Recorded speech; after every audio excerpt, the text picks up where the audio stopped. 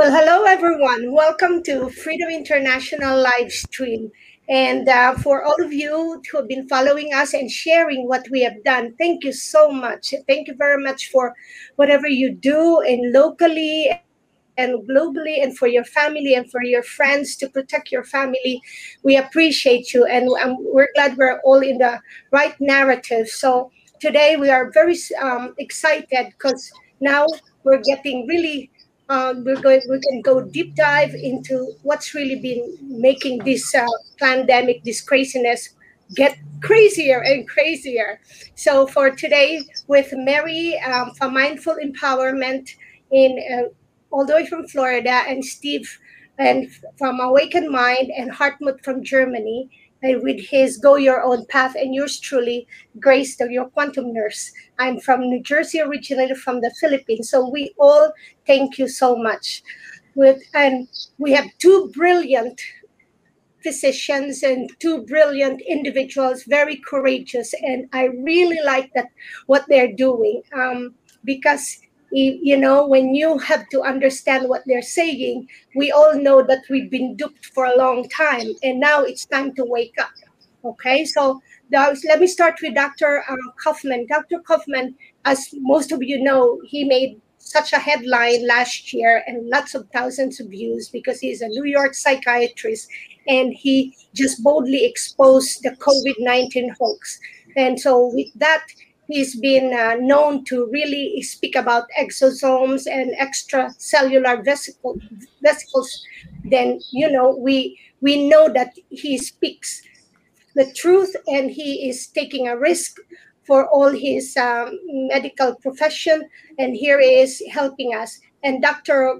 Tom Cowan is another brave soul who he didn't care. Maybe he cared, but he said if he let go of that medical license so that he could help people more and not continue to be disheartened or disenchanted with the medical care system or the Western medical care system, the way it has been and is going right now.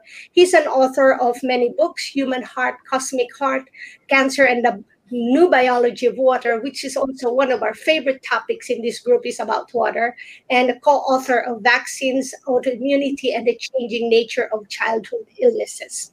So thank you. So they're very busy, but here they are, and I'm sure they can be very tired, just as we can get tired of talking the same thing over and over again. But we feel that there's a need to have that spoken or have that shared. So with them, it opened up the doors, and why I like it, what you're doing, Dr. Kaufman, because you're opening up. For me, it's a lot of accountability. If we understand about what you're saying, then we individuals could be really accountable for our day-to-day life. And also it brings that alternative thoughts, alternative conversation, and also it brings that to multidimensional conversation, which we all don't know so much about, but here we are.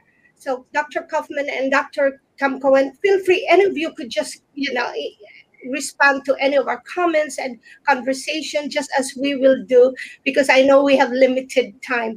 So with this topic that you've always been sharing of show me the virus, what all those years, hundreds of years, what did the virologists have been looking into when they look at the microscope or any kind of testing? What are they seeing?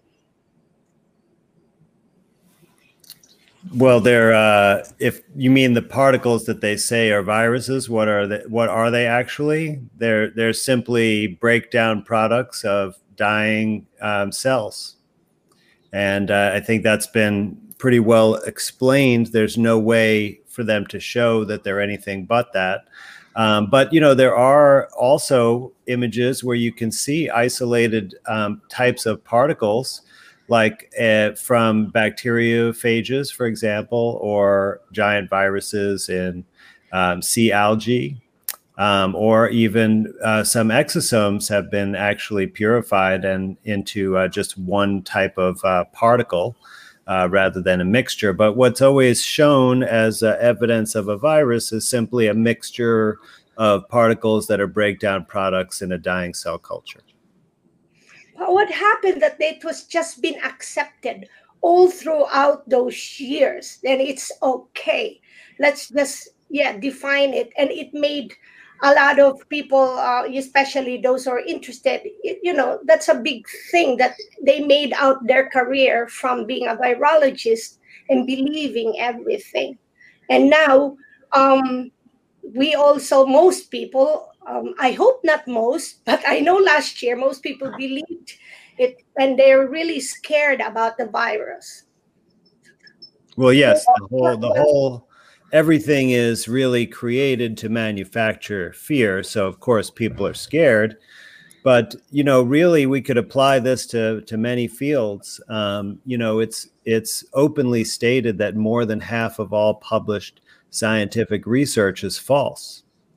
So that means half of all scientists are doing work that's false, right? I mean, this is accepted. This is one of the most widely cited articles in the literature. So it should hardly be surprising that perhaps a whole field's foundation is actually based on false premise or a scientific misconception. If we look at you mentioned about Tom, and actually I also left allopathic medicine and didn't renew my license because there's really I didn't find anything of value there to provide for patients. So I didn't want to keep practicing there. And if you really look at the overall science, there's almost nothing beneficial in medicine.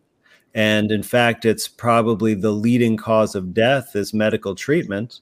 Yet almost everybody participates and submits and seeks out this care, right? So what we have really is just a fundamental misperception of reality among most people, I think, because nobody actually steps back and examines the validity of these systems because they've just been in existence, and we've been, told in a factual manner that these things are the way the world works since we're little kids. And it wasn't until, the same thing for Tom and I, now we may have questioned things earlier in our life, but we started out with the mainstream position also, even if it didn't feel right for us, right? It's like, because that's what everyone is kind of programmed from the beginning to believe. And then, for some reason, some people are able to actually look at these things objectively, and, all of the things that we have just kind of accept and we think are true. If we step back and question those and say, oh, well, what's actually the rational basis in reality for these things? What's the actual evidence? We see that they're actually, for many of these things, they're totally backwards compared to what the reality is. And it's just that very few people are willing to look at this because of all of the risks involved and all of the programming that goes against it. And if there's if I can just chime in a little bit here, one of the things that when I say what I say, or people respond to me, they usually don't want to think about it, but so they usually say very interesting thing, which is, how could all these scientists and doctors be wrong, right? That's a code for saying, I don't want to think about it because I'm just going to choose who I believe. Like, I either believe that guy or I believe you, and I don't know what either one of you are saying. So I'll just choose who to believe. So I happened to wake up this morning and made a very brief list of things that scientists or doctors either believed were true, all of them, that turn out to be not true, or things that they still believe are true, but actually are easily proven to be not true. So this is a very partial list. Number one, for years, all doctors thought smoking was good for you. And now none of them do. So if you think if the consensus of doctors is the truth, in 1940, you would have thought Marlboro was the best thing for your health. Number two, X-rays were completely safe. In fact, they used to put children on X-ray stand on x-ray machines to measure their feet to get to so they could buy shoes. All doctors thought x-rays were safe. Bone marrow transplants done for decades for cancer patients. They would basically poison their bone marrow and put a new bone marrow in. Never worked once, and they kept doing it and killing people. Number I four, used to do that, Tom, when I was a physician assistant. Oh, is that right? Yeah, and I never saw anyone get better from a bone marrow transplant either. Yeah, never works. Another one.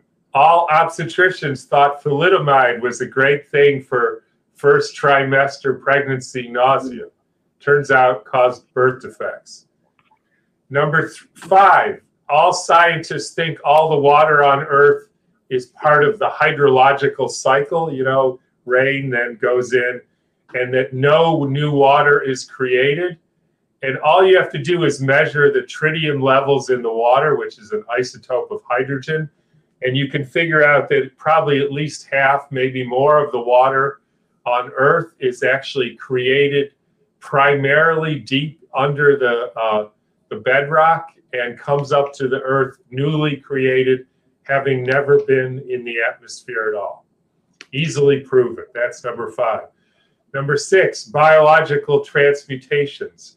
We say calcium is calcium and potassium is potassium, but yet you can take an egg and measure the calcium, and then because an egg is a perfect model, there's no input or output, you can let the chick hatch, and before it even breathes or drinks anything, you can measure the calcium, and it's different. So what happened to it? According to science, that can't possibly happen. But of course, as I often say, the trouble with science is it's not very scientific. And so it does happen, whether they have an explanation or not. I mean, I have an explanation, but it's a fact that since it doesn't fit with scientific dogma, it's considered to be not true. And the final one is pleomorphism, which means organisms change form depending on their conditions. A number of very prominent researchers have seen this, Béchamp, Reif, Gaston Naissance, but in around 1896, they decided that that's not true, and you can't publish a paper that mentions pleomorphism, i.e. one organism changing form into another one, even though we've all seen caterpillars change into butterflies, which is simply an example of pleomorphism, but we're told somehow that's not true. So I could go on. In fact, the question for me is not so much how could conventional science or doctors be wrong, but name a time they're right. I can't actually think of what.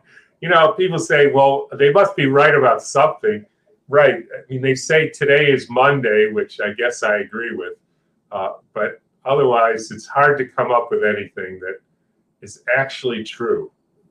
You know, there's another way to add on to this, what Tom's saying, because, you know, and it's by contrasting engineers and scientists, because, you know, engineers, right, are using technology to create some kind of device that does something, right? Or maybe it's a software program that does something, but it has to work, right? At the end of the day, if whatever they're doing doesn't work, then it doesn't work, and you know it's bogus, right? But for a scientist, when they do their work, their experiments, you know, trying to explain natural phenomenon, it's much less clear cut. How do they actually prove, you know, that these things are actually true? How do we know they didn't just fudge their data or misinterpret their data? We don't really have very good standards. You know, we say peer review is like really the standard, but that's not really how you show that science is valid. You show it by repeating the experiment and getting the same results, right? You're showing it by doing experiments that would disprove it or try to go against it and then seeing if they fail or not, right? And that it's like really that process, and we don't have that process at all. Instead, we have, you know, we rely on this peer review system, but the thing is, because there is such a large publishing industry, there aren't enough peers to go around. And how do we know that the peers are actually, getting anything right or missing anything? Like, I know when I had my own experience of submitting papers and also of being a peer reviewer for a journal, that, I saw that the peer reviewers that I had to deal with didn't even understand the methods that I was using, which, by the way, were not complex. They were simple statistical techniques. But you could see that since they didn't understand it, then they were trying to make themselves look smart by criticizing it in some way. But the criticism didn't really make sense. So how do I address that? Like, I have to say something, or else they'll reject the paper. Right. And you see, so it's like you get in this battle with like incompetent peer reviewers that don't really understand even what's going on. And then, and then I saw when I was a peer reviewer that most of the authors didn't know how to write a paper. Like, they didn't know, how to even design a basic experiment. And the reason is because, this expansion in the publishing industry, because of a number of factors, but the internet allowed this to happen, that the quality, because there's so many journals trying to get their pages filled every month, right, that the quality has gone way, way, way down. I think it's great that you guys are here. I think it's also, in my terms, being down the rabbit hole, I call it Luciferic inversion, and it's deliberate and engineered of everything. And I think it's the creation of scientism, which is like a religion, where the FDA is there to stop progress, to stifle the truth and to hide it. And if the NIH looked at their own papers on hydroxychloroquine and zinc and everything, they'd come out and say, we knew, we have papers on this. So, but it's convenient not to bring it up and to hide it or to bury something that works, and it's just very frustrating. So, those papers aren't very scientific either.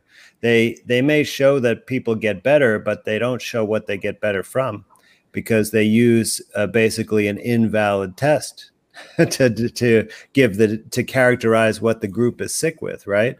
Mm-hmm. So, even at every level, you pretty much find something that is invalid, and certainly in any virology science, you can't really find any of it that is valid. The whole field.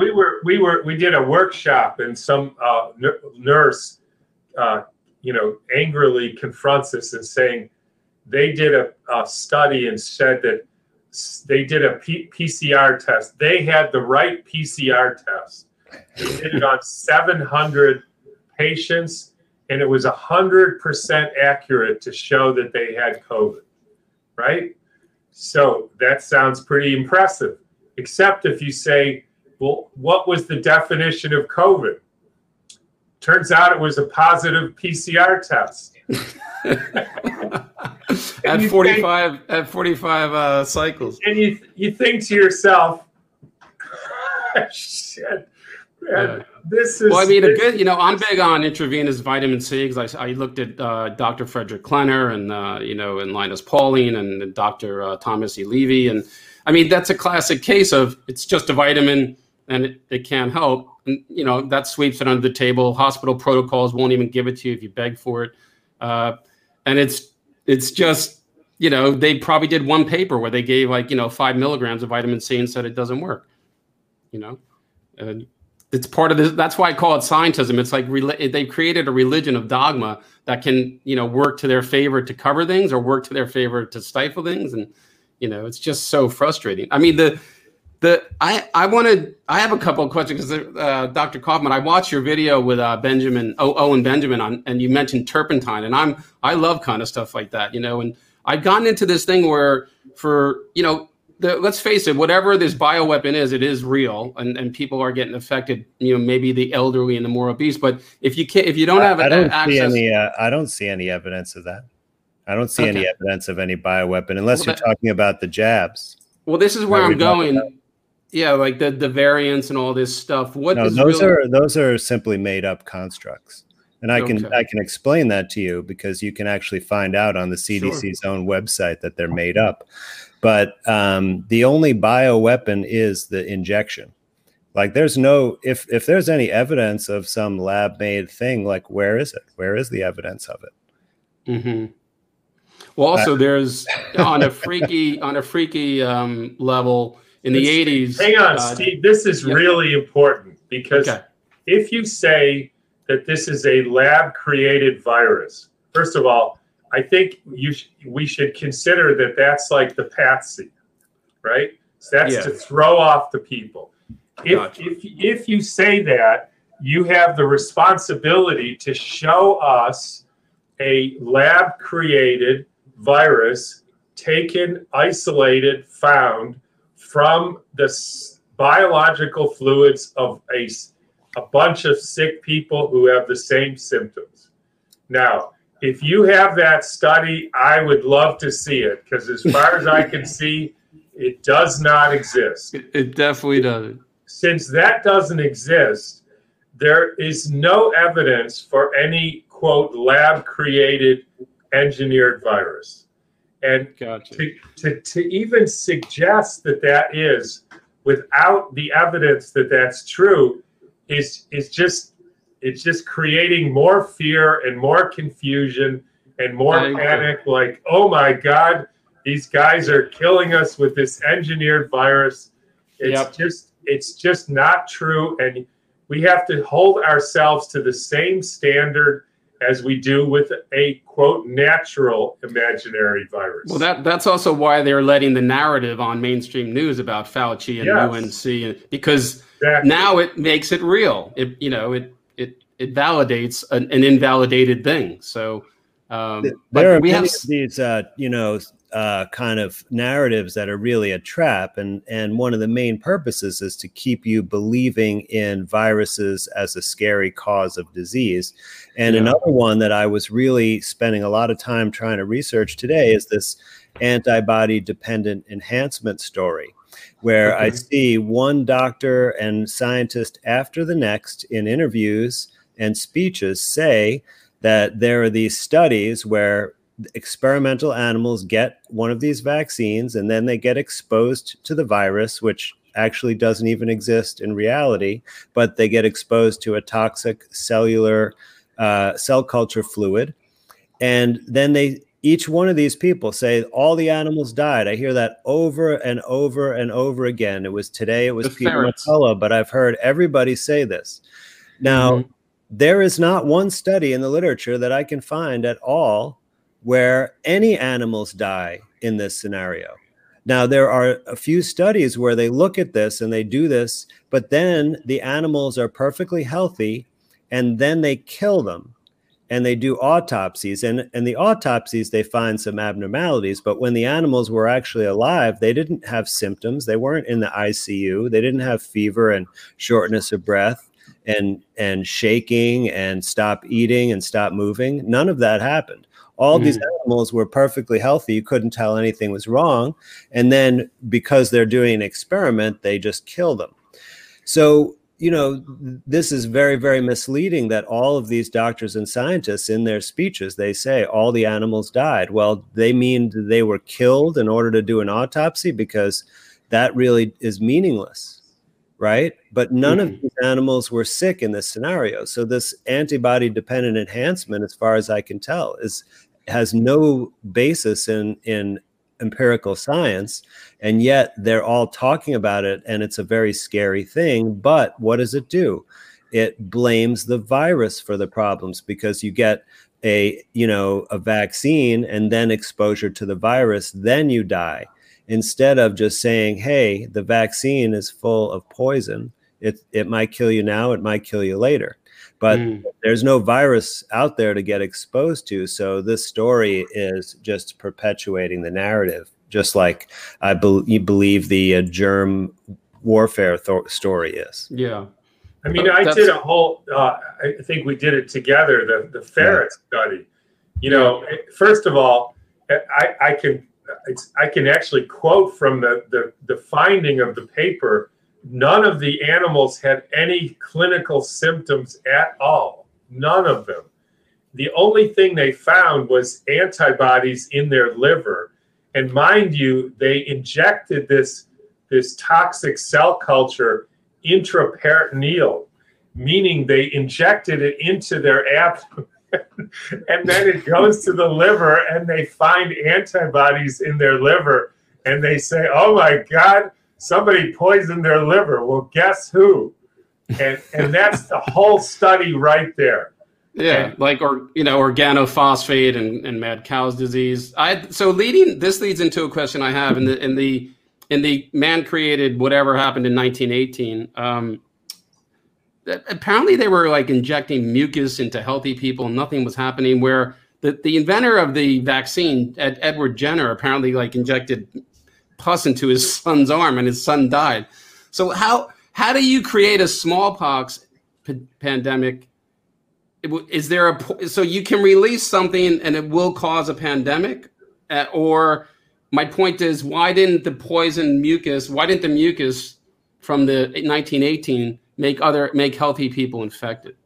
There is no study. I've looked at, I have a file on my computer called The Contagion Fairy Tale, where there's 12 approximately peer-reviewed studies looking at viral infections and whether they're transmissible from one person to another by some biological fluid, and everything from chicken pox to flus and colds.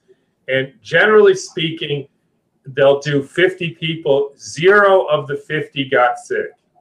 But then what happened to Jenner's son, or Edward Jenner's son? No, that's not. You can't That's really make different. a comparison to what Jenner did. It's This is what I'm looking for a clarification, because I don't understand it. Well, what Jenner did was he took pus from cows that had cowpox, and then he made incisions in the skin of children and then put the pus in there. So he wasn't studying contagion. He thought that you could give a milder form of smallpox because cows didn't die of cowpox, whereas people died of smallpox. And he wanted to give a milder form of the disease to humans, and he did it by that protocol. But, think about pus is what an animal is getting rid of. It's got, nasty stuff in it. And if you put that into an open wound, that can create disease. Okay. But in 1918, it didn't, or? Well, no, they didn't. Pus is rotting flesh. What they did is they gave secretions. In 1918, so Jenner was trying to develop something to prevent smallpox. Okay. In 1918, the studies that you're talking about were to study if contagion exists for the Spanish flu. So they're totally different experiments for a different purpose. And what they did in those experiments was that they took bodily secretions, not rotting flesh, from, in other words, not pus. I guess it was sort of rotting flesh because it was phlegm that was coughed up, it was snot, and it was secretions from the eye. Right, I believe those were the main secretions they used in those experiments. That's and everything, spit. Because what do they say? Why do they have us wearing a mask? Right, because the secretions from our mouth and nose is what they say passes the illness, and they've thought this for a long time because people with the Spanish flu were coughing and sneezing, just like they do have with colds and flus and whatever they say COVID is. So because that's where the symptoms were coming from, that's the fluids they took. If it was a diarrhea illness, they might take it from the diarrhea, which would be pretty gross, but it's already gross taking all the stuff you cough up and sneeze out and then putting it into other people. And they put it in by casual means, like put it in their mouth and nose. Then they also injected it, actually, and then they tried a third method, but like Tom described, none of the people got sick. So whenever they actually tried to do a study and demonstrate contagion from that you pass a disease through any body fluid from one person to the other, they were unsuccessful because that's not how disease occurs. We're just told that, but we're told it. Basically, we're lied to because there's no evidence behind it. And the thing with you don't take proteins in blood from a cow and inject it into a human being. There's a thing called serum sickness. You even with a person, you have to match the blood type. And serum sickness makes people sick.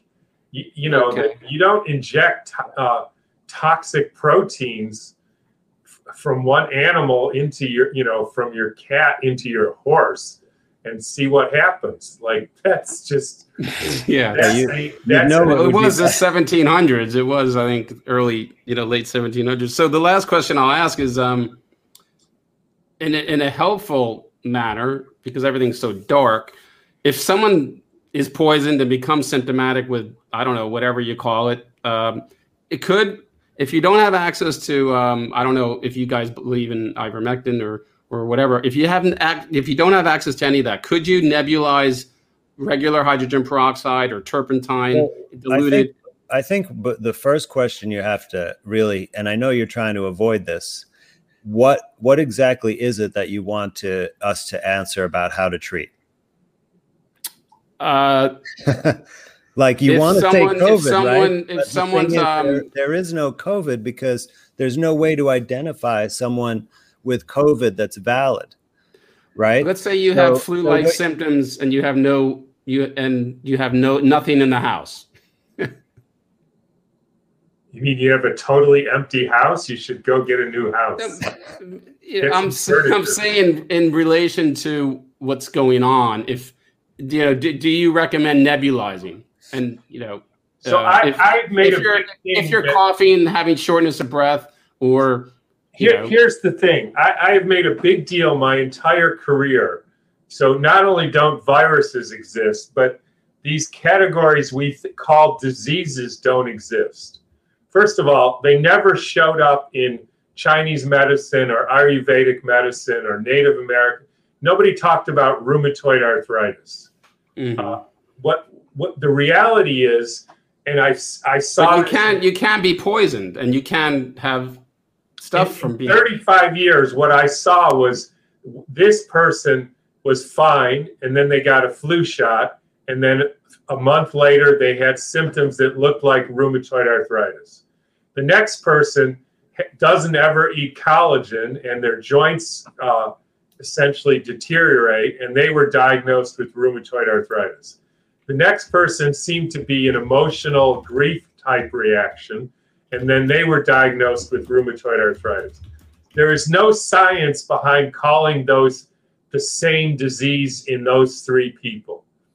The one has vaccine poisoning, the other has emotional-based mind issues, and the other is starving. And the reality is one of the things that we need to do is stop talking about imaginary disease categories. What happens is people are stories, and something happens, they get usually injuries, starved or poisoned, and then they get sick. Now, we have innovative ways of starving people, like feeding them, commercial food. Lay's potato chips. And we have innovative ways of poisoning people, spraying it in the air and putting it in the food and injecting it into your body. And, peanut butter. You could go on and on about the creative ways we've figured out about waves and everything, because people understand this who are running the show. So what you have to do, you can't answer, at least I won't answer a question, how do I treat a disease category that doesn't exist?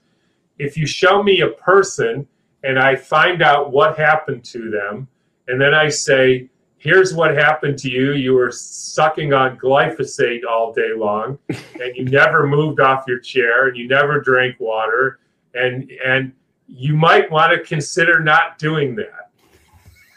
Okay. And then you might want to use something to get rid of the glyphosate, if that exists. I mean, that may be a problem. Gotcha. So for me to talk about it in the abstract just feeds into the delusion that there is some category called rheumatoid arthritis out there, as if it's a real entity. Because once you start investigating it, I mean, it's a crapshoot out there, and there is no definition. Depends on the antibodies, but antibodies are,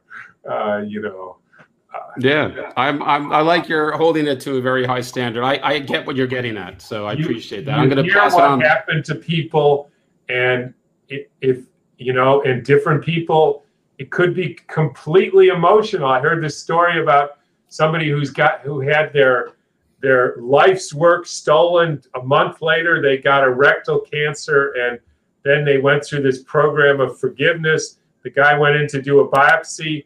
The cancer fell out of his body, and there was no trace of it. So now that's not the same as the next person. And so they're not the same disease. And as long as you're under the illusion, and I would say delusion, that they are, you can't help anybody, which unfortunately is the whole point. I get it. Okay. I like it. I'm going to pass it on because we're running out of time, but thanks for being here. I appreciate it.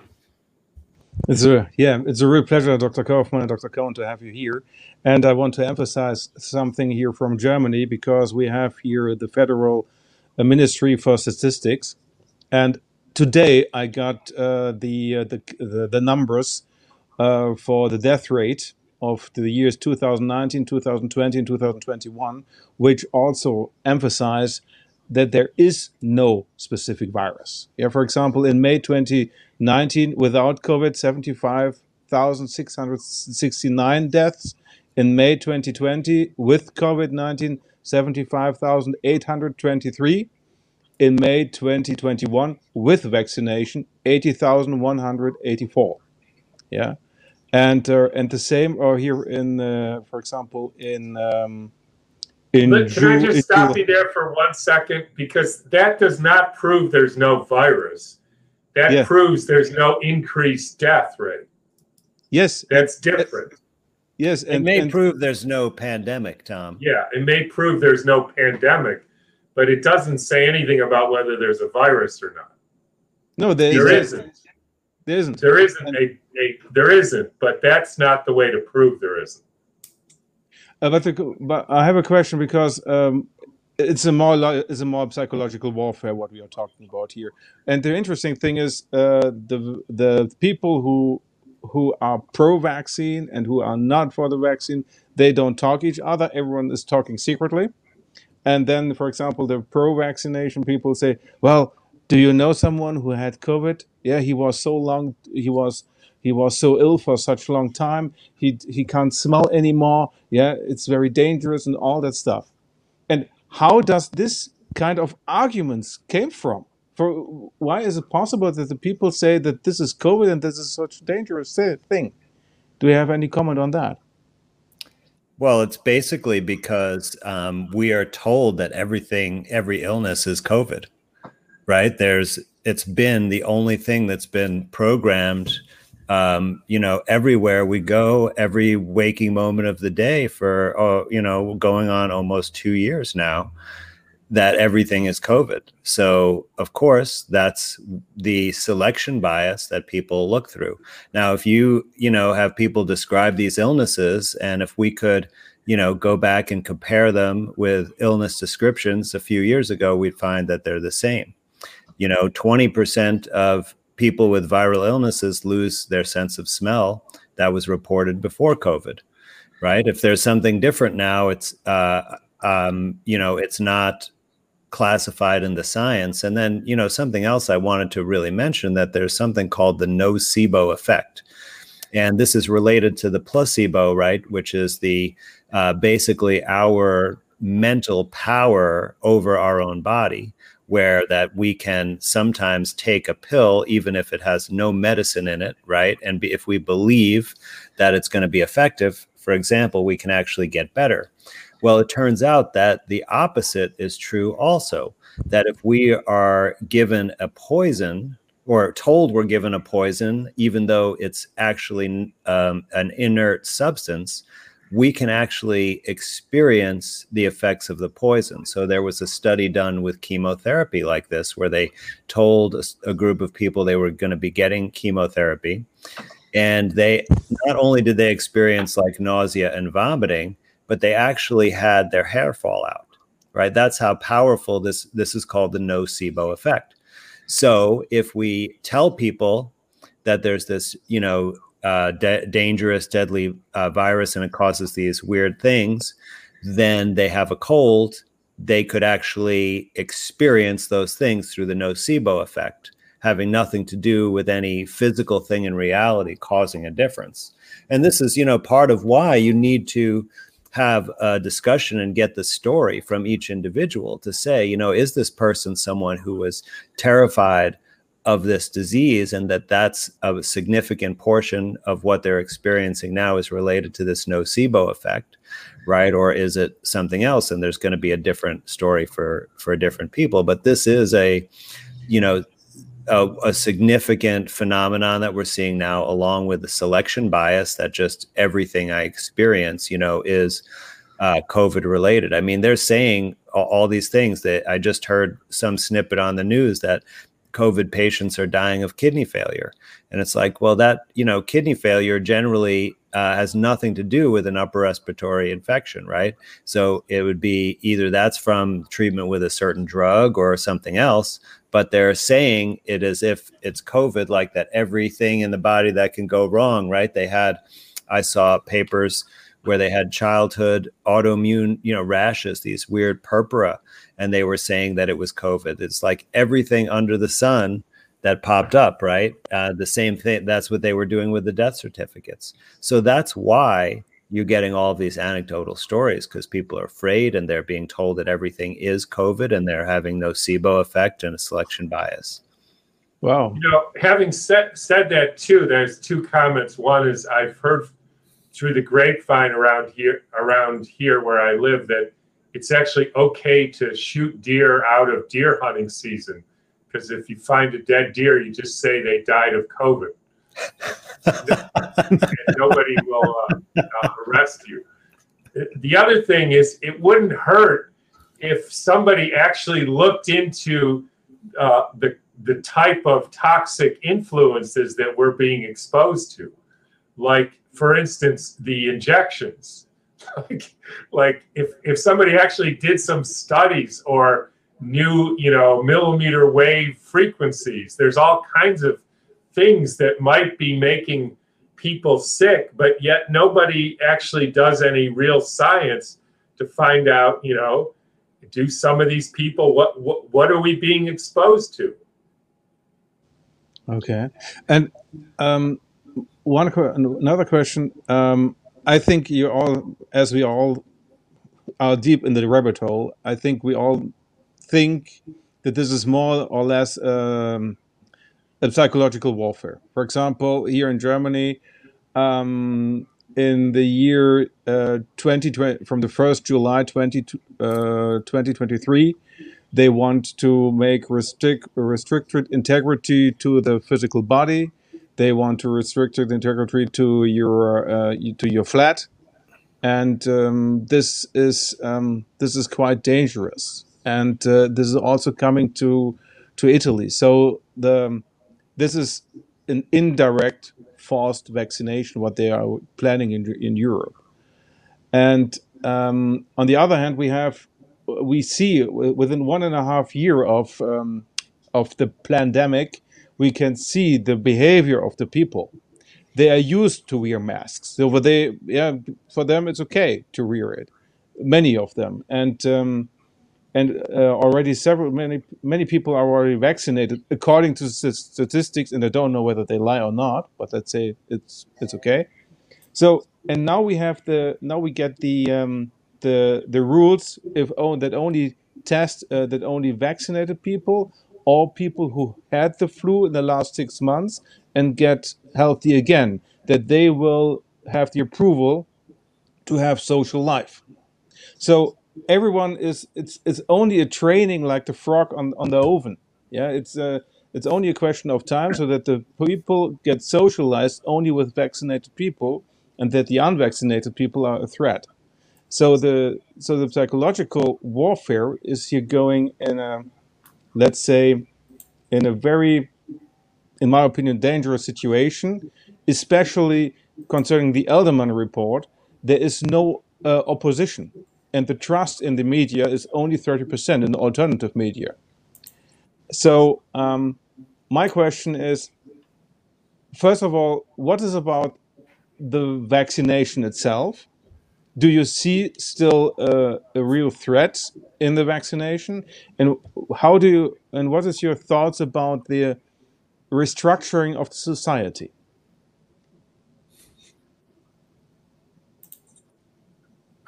Well, yes, the so-called vaccine is a real threat, and I'm all for restructuring society, just not in some particular person's way. Like, we're about to do this a webinar again, and this I would say is a controversial topic, but or headline, because I refer to what I call the gift of COVID. And let me tell you what I mean by that. So you hear criticism like, for instance, oh my God, well, let me take a different example than what I'm going to talk about. Oh my God, the nurses are all going to quit because they don't want to get an injection. So what's going to happen to our hospitals? My response is hallelujah. So the hospitals are going to close. And so people might have to figure out for themselves how not to be fat and weak and decrepit and as Ivan Illich said, inhumane level of personal health. Now, if this is what it's taking in order for people to say, this sucks, this way of life, whether it's the medical system or the school system, they say the teachers are some of them are not going to go to work because they won't get the injection. And oh my God, what's going to happen to the public schools? I mean, the reason they formed public schools was to keep you from learning and institutionalize your mind. So I say, hallelujah, close the schools. Now, obviously, there's going to be some chaos, right? Because, like, what are people going to do? And, they don't know anything about taking care of themselves. But, we, at some point, if we weren't going to do this ourselves, then, they, whoever they is, kind of came in and said, okay, let's use dynamite and blow this to smithereens. And everybody listening has a choice. You have to say, you are now in a situation where there is no help for you in the hospital. It never was, but now you really know it. There is no education for you in the school. There never was, but now they don't even show up now. So now you have to figure out, how does a human being live? Like, what do they do? How do you raise a child to be independent and free and think for themselves and make something creative out of their life? By going to school and getting $180,000 in debt for drinking binges for 4 years? I mean, give me a break. If that's the way society is, I mean, so yeah, I mean, it is changing, and thank God for that. I see. Thank you. Thank you so much. I pass to Mary. Thank you. All right, so going back to the PCR test, is it all PCR tests just test for Homo sapien, basically? No, PCR test is something, it's not a test, first of all. It's a research tool. It's really a manufacturing technique. What it does is it can amplify any sequence of genetic material from any source, whether it's completely made up in a laboratory or whether it comes from any animal or vegetable. But that's all it does, is it amplifies a known sequence or perhaps an unknown sequence that's partially known, or even a completely unknown sequences can be amplified. But it just amplifies DNA. In other words, makes copies replicates it just like a copy machine. You put the starting strand in there and out comes 50 copies or a million or, 2 times 10 to the 38th. And then if it has enough copies, then it shows positive. No, that's something that you define arbitrarily. You say so many copies. So this is one of the problems with developing it into a test, which is that let's say that we wanted to make a test that told you if something was hot or cold, right? Because there's only those two options, like positive, negative, right? It's hot, positive, or negative, it's cold. Okay, so what temperature do we set it at?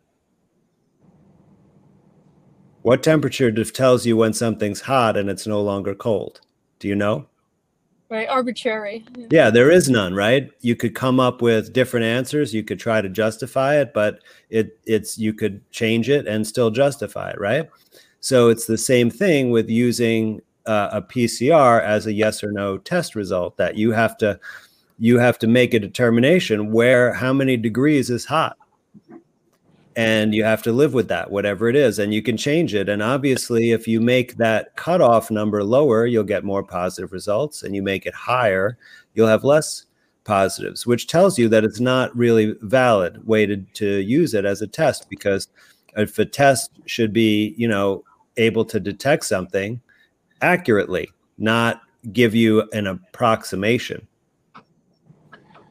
And right. I would also point out that this is not a new phenomena in medicine. No. Let me give you an example. 35 years ago, I was on a children's, pediatric forum with some pediatricians in the school district about the explosion of children with ADD, they said. So they said, how do you diagnose somebody with ADD? And one of the pediatricians said, excessive pencil tapping, right? So here's a pencil. So I had the presence of mind to say, how many times per minute do you have to tap your pencil before you get diagnosed with ADD? And luckily for me, the guy bit and he said 20. And so I said, so if you tap your pencil 19, you're fine. And if you tap 21 times, then you need Ritalin. And the thing that's interesting is if you actually say to the child, look, if you tap your pencil 20 times, you're going to get Ritalin, he'll get to 19 and then he'll say, I better not tap my pencil anymore.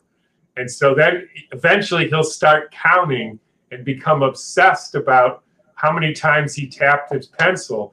And then you've created somebody with, quote, OCD who's obsessed about pencil tapping, because he knows damn well that if he taps 20, he's going to get put on Ritalin. And if he taps 19, he's fine. And well, that's now, the absurdity. Tom, that if he counts his taps, then he's going to be put on Prozac also. Yeah, right. Right. So he's screwed either way. And they do that all the time. There is these it's not a quantitative yes/no test. It's just not a test. I mean, look at if you guys ever get routine lab work, right? Which is by the way, a waste of time and could cause you harm because they have to actually cut into your body to do it.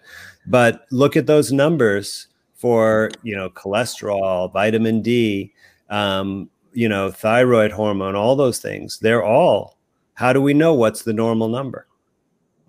Right? We don't. How do we know in an hour it's not different? And how do we know it doesn't have to do with, oh my God, somebody's going to stick a needle in my arm? True. And my understanding with the PCR test was in the process, one of the additives was something that contains a natural, like either piece of DNA or RNA that everybody already has in the first place. And I wasn't sure if that was just in some of the test, and then depending on the cycle count and the threshold. You're talking about the primers? Is that what you're talking about? Yeah. So there are primers and probes that are used, and not always, they don't have to be, but in any of these, abominations where they say the PCR is a test, they use a primer sequence, which is kind of a tag, like an address label, and it can have 18 usually to 24 bases long or letters long, and that's supposed to match something in the sample to show that it's there. But all of the sequences are always going to be longer than that. So that's just like the end of it that's matching, and then it's going to add on to that, and it'll stop at some point. So those primers actually kind of find a piece that you're looking for in the sample. And yes, the primers that have been used in various, so-called COVID PCR tests are not unique to this allegedly virus sequence. They are found in many, many other organisms, including in humans and including in microorganisms like bacteria. And they've been found in hundreds of different organisms and dozens of different, places in the human genome. So they are not unique to the virus. That's absolutely correct. But Okay. the most important thing about this PCR thing is that it's never gone through a validation study. So in other words, we don't know what it actually measures, because the first thing you do when you develop a test for anything is you do a validation study, which is you compare it to the actual thing, right? So if you want to measure the temperature, you have to compare it to a thermometer that really works, right? If you want to say it diagnoses a viral infection, well, then you have to show that people are sick with a virus who have this test, right? But that's never been done.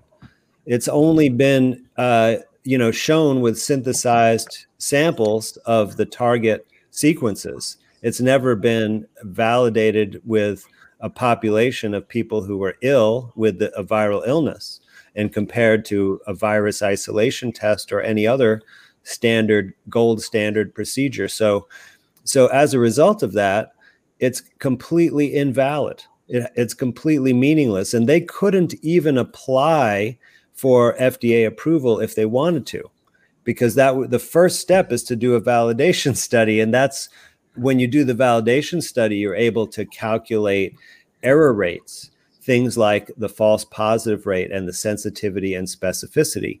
So when you hear various false positive rates quoted, none of those are real. Those are all BS, made up numbers, because there's no validation study that calculated the real numbers. So they borrow them from other studies, from other tests, or get them in other ways that are just estimating it, approximating it. So if you have a test that hasn't even been validated, you can't use it for any purpose. The results don't mean anything. So you can just toss it aside. You don't even need to learn any other details about why is PCR a bad test for this, and why is it not even a test at all, and what the reason they choose it is because it could be manipulated so many different ways to get any desired outcome in a population. That's why they like using it, but it's not actually a validated test. And it says it right on the label of the package that it's not to be used in diagnosis. And going to the shots that people are taking, is there more people getting sick right now than normal, and it's due to that? And I want to say, I know there's the VAERS site where they log the side effects, but then just anecdotally, I'm hearing about a lot more people getting sick now than I ever have. And so I'm wondering, I guess a couple questions. Is there actually any kind of a bio warfare weapon that you know of? I guess my thought on that, well, that's the vaccine, and that maybe that's why we're seeing more people getting sick, or is it, do you even have any where is the evidence that there are more people getting sick? Do you have are there some numbers? I guess I have more anecdotal, so I wanted to ask if either of you doctors knew if there is actually, if that's true, if there's any more evidence now of people getting sick than normal or not. I don't have any evidence of that. There are clearly a lot of people who are sick from the vaccine, and it's being actively suppressed. And, VAERS is not, VAERS is a voluntary system. It's not, so, it's crazy. We have an experimental treatment here, right? Under emergency authorization, you would think it's pretty common sense. If you have something in an emergency, you'd want to track everyone that's getting that emergency treatment to see is it working? Is it causing harm? Like, we rush this thing to the market because it's an emergency. We need to learn everything we can so we know how to use it optimally, right? But there's nothing like that, and not just in the US, but any country in the world, right? Instead, we have these systems of voluntary reporting. Now, that means, you have to be a good Samaritan, and I'll tell you that it's actually, there are many, many efforts to block the reporting of this. So you can find lots of, this is where anecdotes are the only thing that we have to go on. But basically, where a doctor puts in a report and it's rejected. I've heard that they have only 9 out of every 10 reports that are submitted are rejected. And that's, they do this arbitrarily because there might be one piece of missing information, like one question left blank or something like that, or maybe just purging it. But it was shown in a previous study through Harvard Pilgrim Health that was funded by Health and Human Services, who is above the CDC, that only less than 1% of all adverse events are reported on VAERS. So it's actually a vastly underreported system. And already on there, we have over 13,000 deaths reported. Now, I mean, come on, every other situation, if we have a few dozen deaths, there's major warnings come out, black box labels, right? Black box warnings. We had, for antidepressants, they put a black box warning on them just because they had a study that showed increased in suicidal behavior, not even actual suicides, just suicidal behavior. So it wasn't even, a certain outcome. It was just something that could lead to a bad outcome, and they put a black box warning. Here we have over 13,000 deaths reported, and we don't even have any warnings at all. We don't have anyone talking about it. I mean, this should have been pulled off the market in January. There was more than enough evidence at that point to see when the swine flu vaccine was on the market in the 70s, it was pulled off the market when there were only 53 suspicious deaths. We have now 1,000 times more, right? And yet there's not even talk about it. In fact, they're doing the opposite. They're promoting it more. They're using more coercion. They even gave full, FDA approval. And I know there's a lot of confusion about that, but for whatever it's worth, it's definitely not going in the direction of taking it off the market, right? So we can't rely at all on any of these sources of information, of any of the government agencies, of any of their talking heads, or of any of the mainstream news channels, if you want to get any accurate information whatsoever about what's going on with this entire psychological operation they call the COVID-19 pandemic.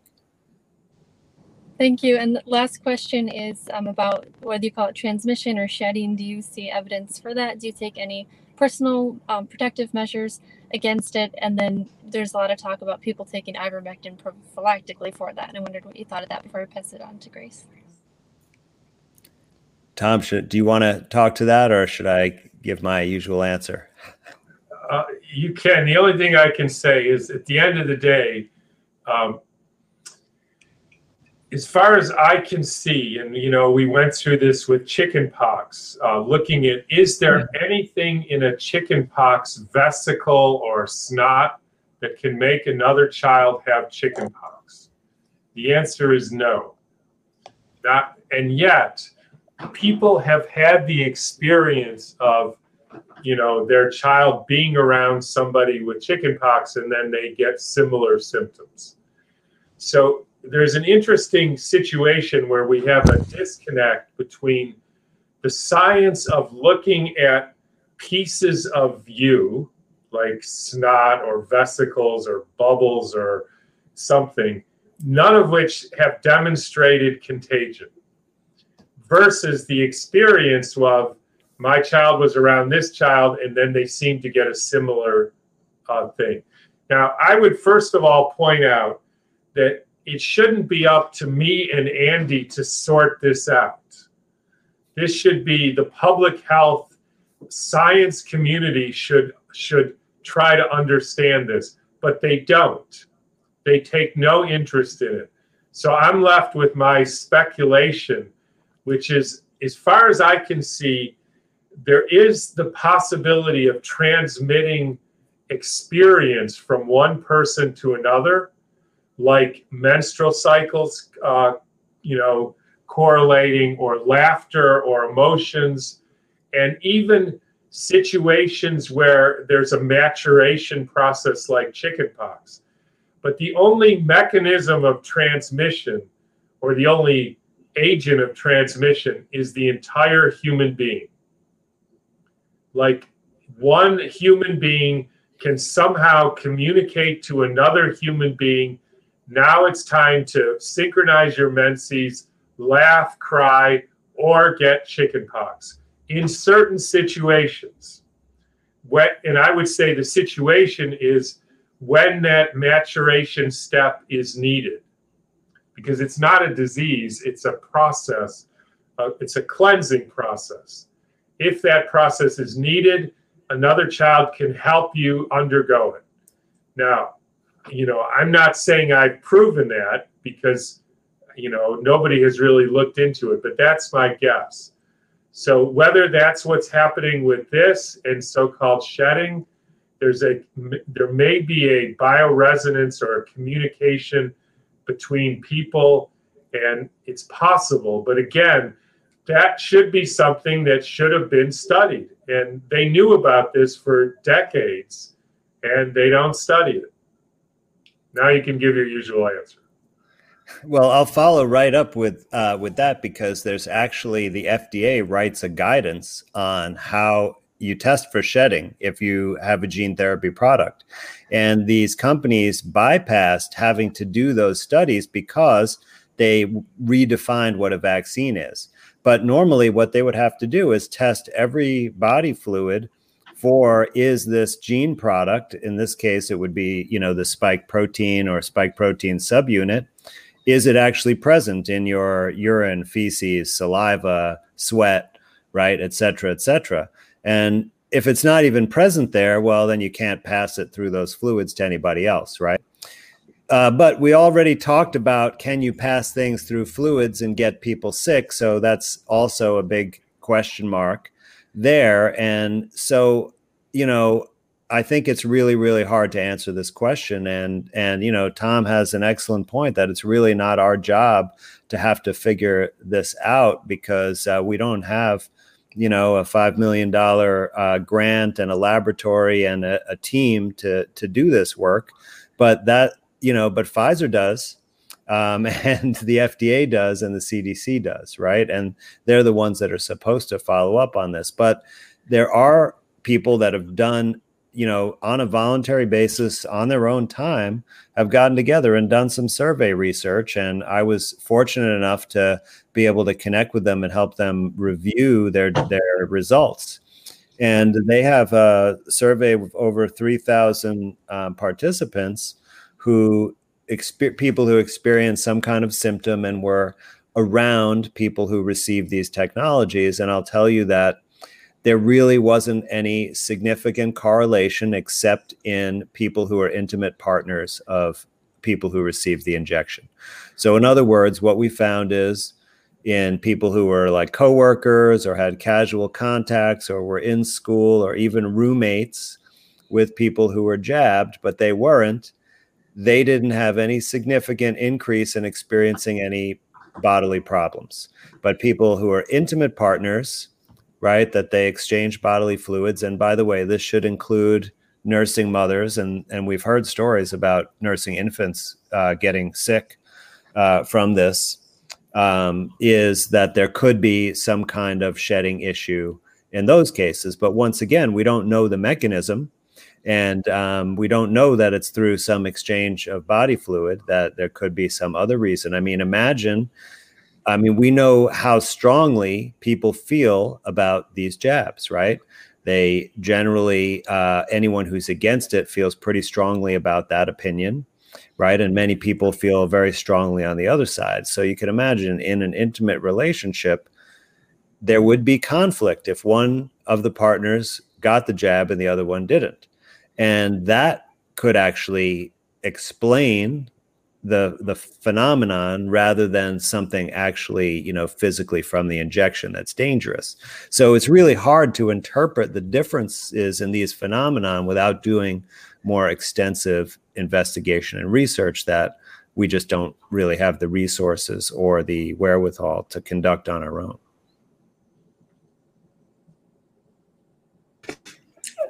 Thank you, Tom, and thank you, Andy. Now, I know we could go on and on because this is really important. So I know the two of you would be very busy. So, well, do you want to say any upcoming events, webinars, or anything important so that we can be part of, and the audience who could be part of your work? Absolutely. Well, we have a couple of collaborative events coming up. Actually, what is it? The 18th of September, Tom? Yeah. COVID myths.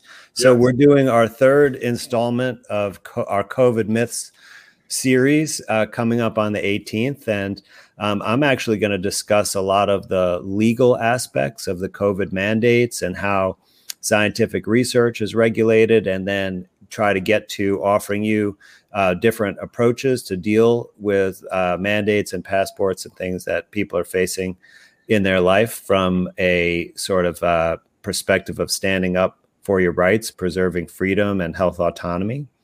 And Tom, you want to give a description of your part of that? Yeah, I'm going to talk about one of my heroes who's Ivan Illich and his concept of radical monopolies and how that is playing out in today's world. And then we are also really excited to be offering a virtual conference on October 9th and 10th called the True Healing Conference, which I'll give you the web addresses for these, but it's truehealingconference.com. And there we're going to be really focusing on the new biology. So we're going to put all of this, virus research temporarily aside, and we're going to talk about, what is the true nature of water and how does it relate to health? Things like biophotons, biofield tuning, orgone energy, live blood analysis, and holographic blood. Some really, really exciting things. We're going to talk also about how to deal with psychological health, detoxification, German new medicine.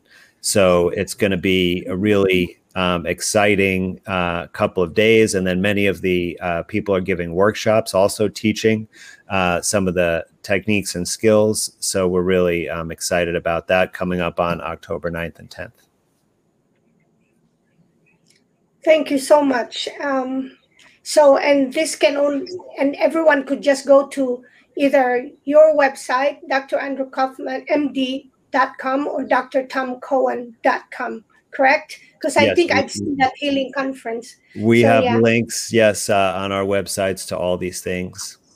Absolutely. Yeah, and if you send it to me later, Andy, I could put it also in the post notes, okay?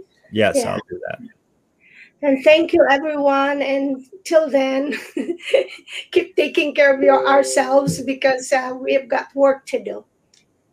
And to our audience, we may or may do our reflections. But anyway, you do your part, share this information, okay? Thanks. All right. Bye-bye. Thank you. Thank you, guys. Take care. Very pleasure. Thank you. Bye-bye.